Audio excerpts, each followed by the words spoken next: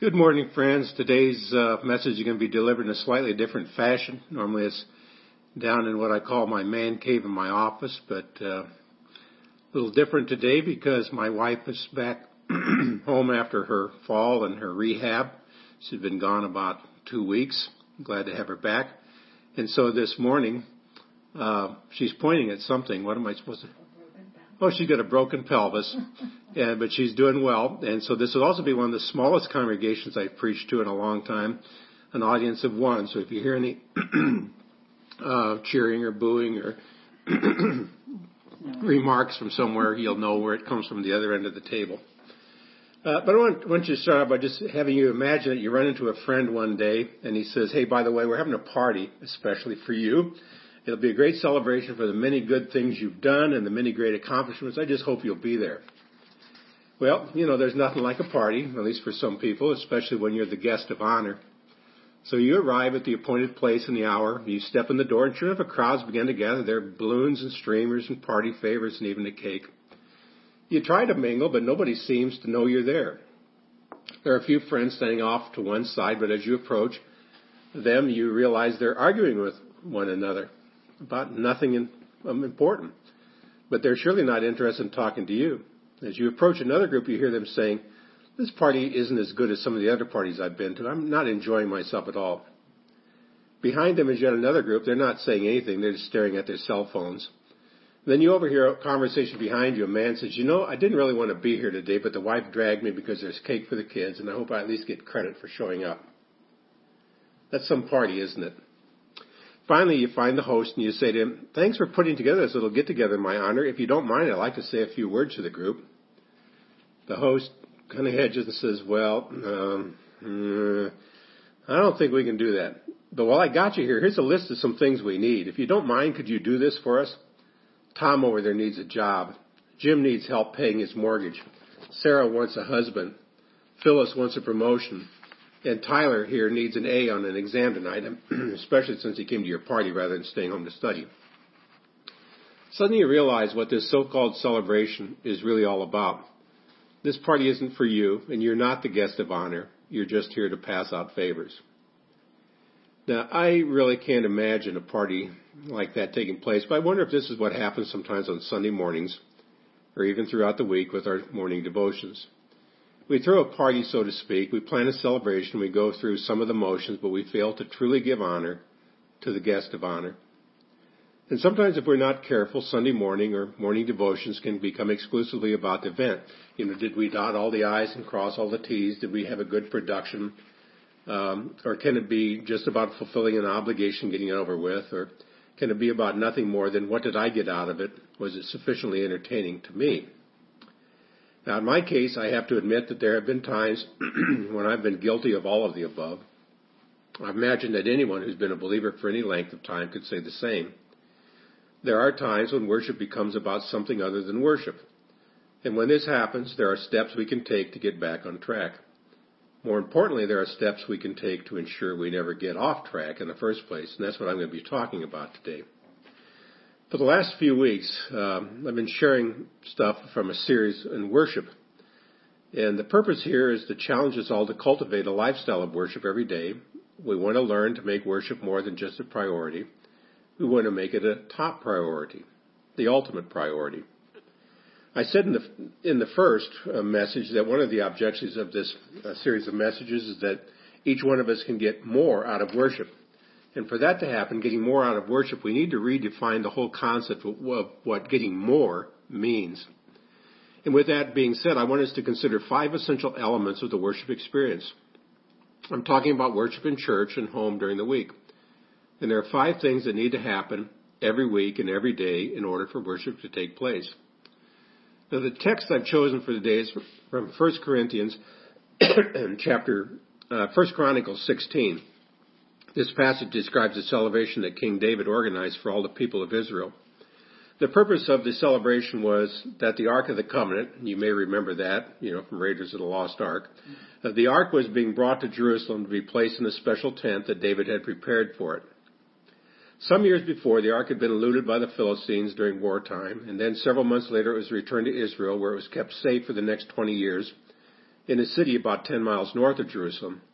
And now is the time that David had decided Jerusalem is the capital city, so let's bring the ark to Jerusalem and let's make it a huge celebration. As we look at the details of this service, I want to draw your attention to 5 essential elements of worship. These 5 things I think will help you get more out of worship because they'll help you stay focused on what worship really is. And most importantly, they'll help you discover what getting more really means. The first essential element is that worship requires a time of preparation and planning. This celebration service wasn't spur of the moment. David spent some time planning the details of this day of worship. This was not just a little neighborhood block party. It was a massive celebration involving thousands and thousands. All the people of Israel were invited. And before the event, David built a tent to house the ark. He prepared food for everyone to eat. He appointed a group of singers and musicians to lead him in all worship music. In verses 4 and 7 says he appointed some of the Levites as ministers before the ark of the Lord to invoke, to thank, and to praise the Lord, the God of Israel. Then on that day, David first appointed that thanksgiving be sung to the Lord by Asaph and his brothers. There was a great deal of planning and preparation that went into this day of worship, and I'd imagine that it comes as no surprise to anyone that there's always a great deal of planning and preparation behind each of our worship services as well. I mean, I know from years of experience that bulletins don't print themselves, the PowerPoint doesn't magically appear, the musicians don't just happen to know all the songs. I just don't make up the sermon as I go along. It's prepared, weeks and months in advance, and people don't just randomly decide at the last minute to be an usher or work in the nursery. I mean, these things are prepared as they should be. And they should all be done with a spirit of excellence because God is worthy of our best effort in every detail. And just as I encourage those in leadership to plan and prepare their part of the worship service, I say the same to those sitting in the pew. And I say the same to those who are serious about developing a daily worship-centered lifestyle throughout the week. And it's this: good worship involves preparation and planning. We talked about this in week 1. I referred to it as the pregame. Before you worship, you prepare your heart with an attitude of surrender.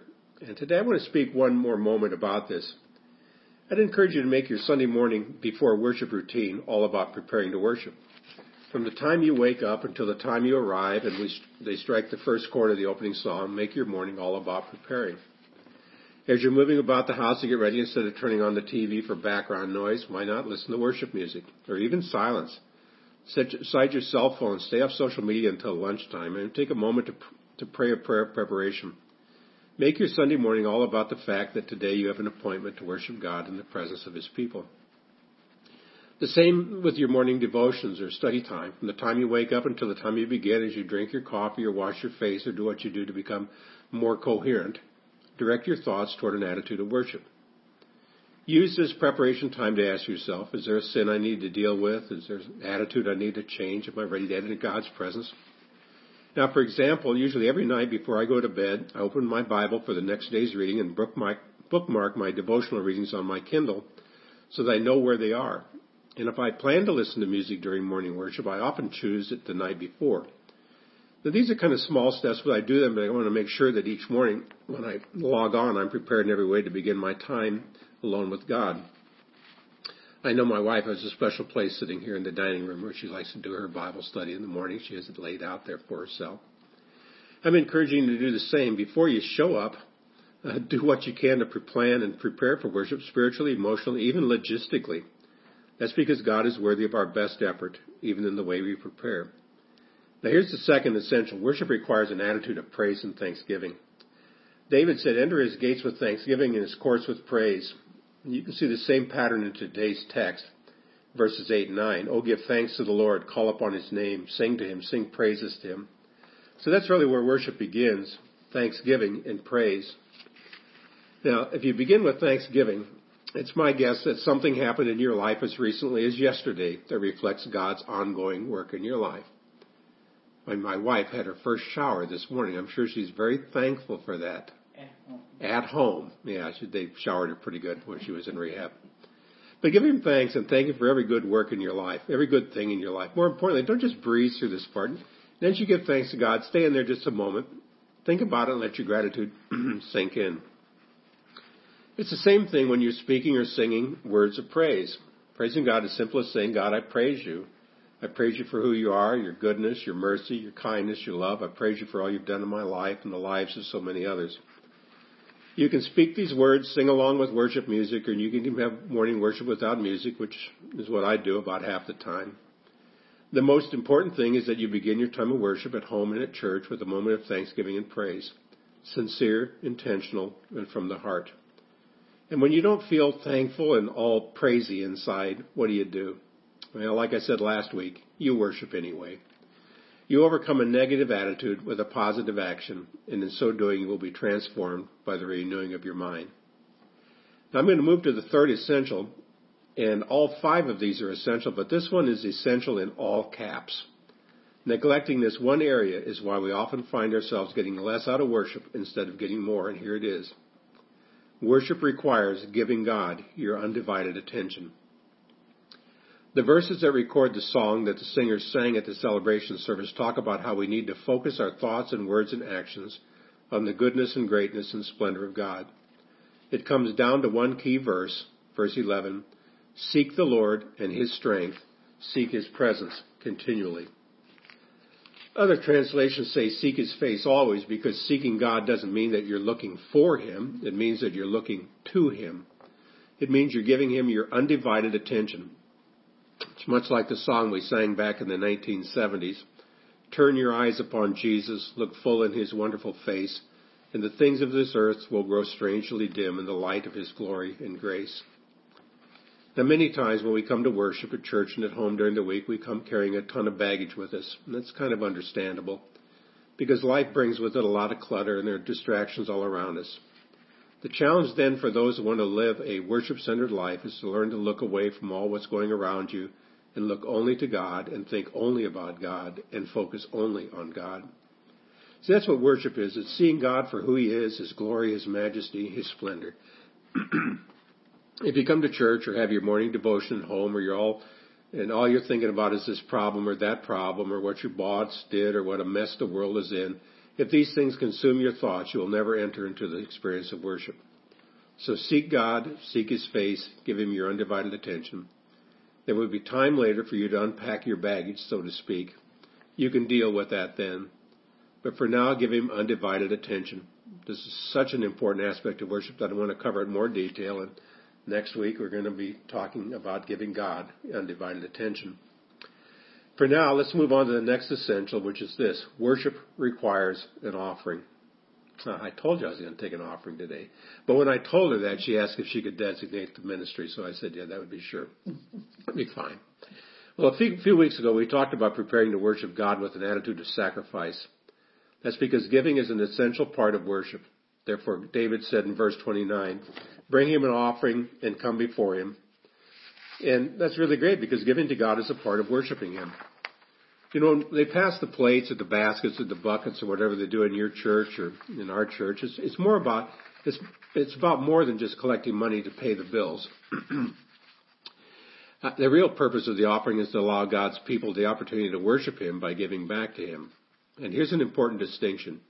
Your tithe is not the payment of a debt to God. It's the acknowledgement of a debt. What we owe God, we could never pay back with our money or even our lives. It's a debt far too great for anyone to pay. But we can acknowledge the debt by giving back to Him a small token of all that He has given us. For this reason, we need to give God more than just money, and we need to do it more often than just on a Sunday or a Saturday night. We need to give back to God in every area of our lives every day. So here's my challenge to you. When you come to worship God, come with a gift. Come with an offering, however small it may be. You will never be able to pay back the debt you owe, but you can acknowledge that debt every day of your life.